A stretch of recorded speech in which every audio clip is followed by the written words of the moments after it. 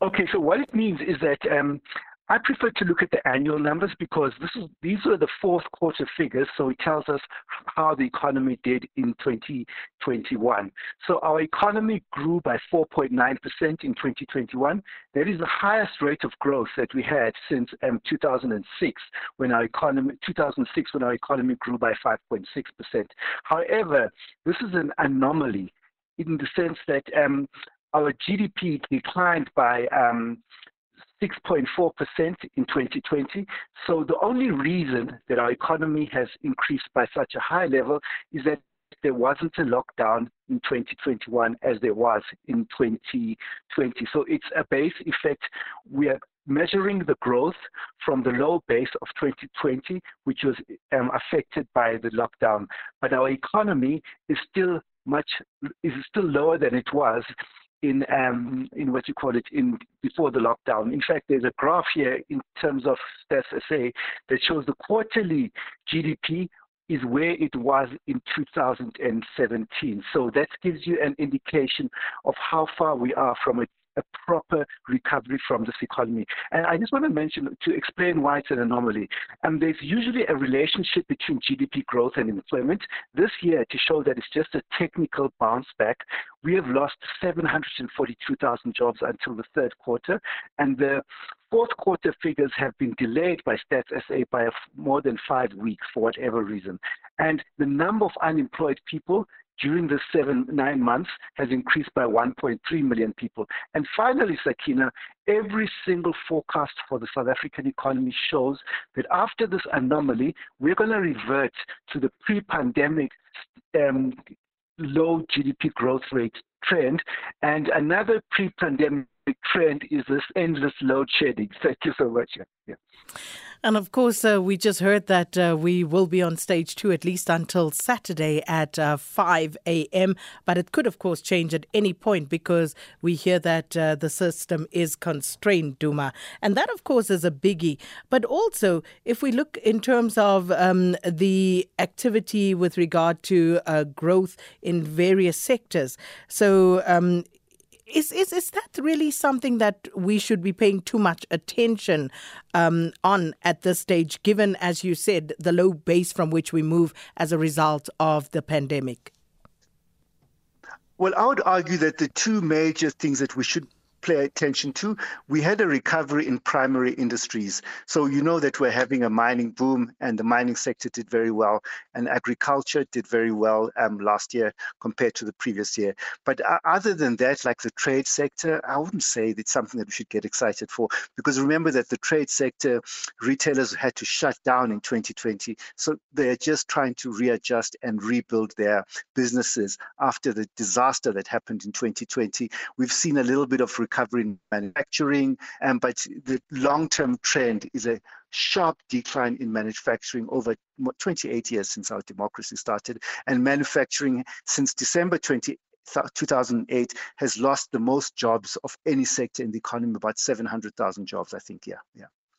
And speaking of 700,000 jobs, was just looking at something yesterday where it showed just about that amount of jobs that were created in the United States. And, you know, you actually sit there and you think, okay, so what do we need to do? Because clearly things are happening in other countries. But where do you think we are stuck, Duma? We are stuck because the government is I don't know. You know, the United States is a good example. Every country, United States unemployment is 3.8%. The United States did whatever it took to support their people. They printed money. I think it was about $4 trillion to support their people, their economy, during COVID and after COVID. And our government has got this insane. I can't understand logic that government spending must decline during the worst depression in almost a century, and the government refused to spend money during COVID and after COVID. And for the next 3 years, the government is withdrawing money from the economy. Spending by government will decline in real terms. What is the logic in that? When the economy is down, it's a simple situation. There is no other way except for the government to spend money, whatever the consequences, whether the consequences are rising debt, and I don't think it will result in rising debt because it expands the economy. Whether the consequences are inflation, and I don't think there will be inflation because we have 20% spare capacity. The average South African business is operating at 80% capacity. And the reason they're not expanding their capacity is that there isn't demand for the goods and services they want to produce. So the honest solution to this crisis, Sakina, is for the government to open the taps and start spending. I don't know why that is so difficult to understand from the government, Yeah.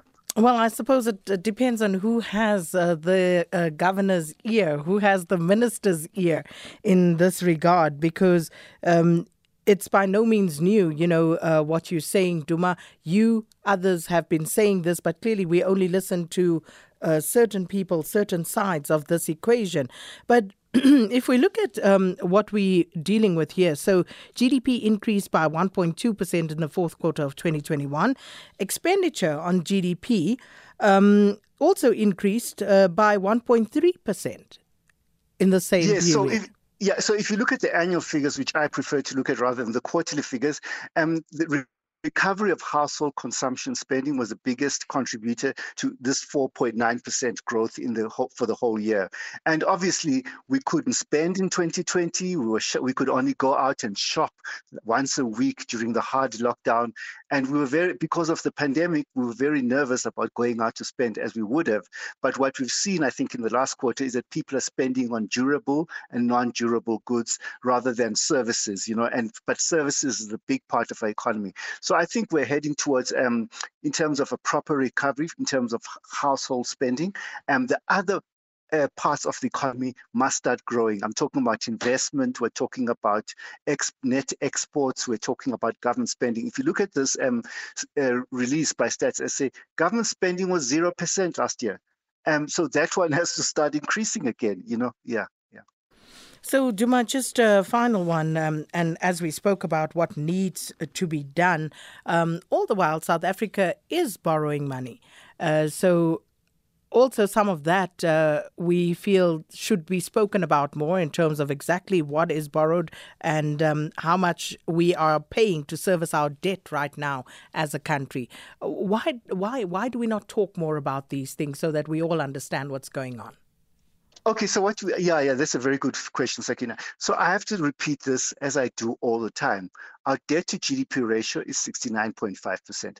There is no universe in which that is a high number, even if you benchmark it against other upper middle income countries. I'm talking about countries like Brazil, India, and so forth, at the same level as development as we are. They've got like 100%, 90%, and so forth. So what I don't know, the best way to explain to you is that if everybody was affected, tax revenues and debt during COVID crisis to the same level as everybody else. So if everybody in the playground is naughty, the teacher can't punish one of the naughty students because everybody was naughty at the same time. So all the countries borrowed more money to support their economies, and they're in exactly the same situation as they were before.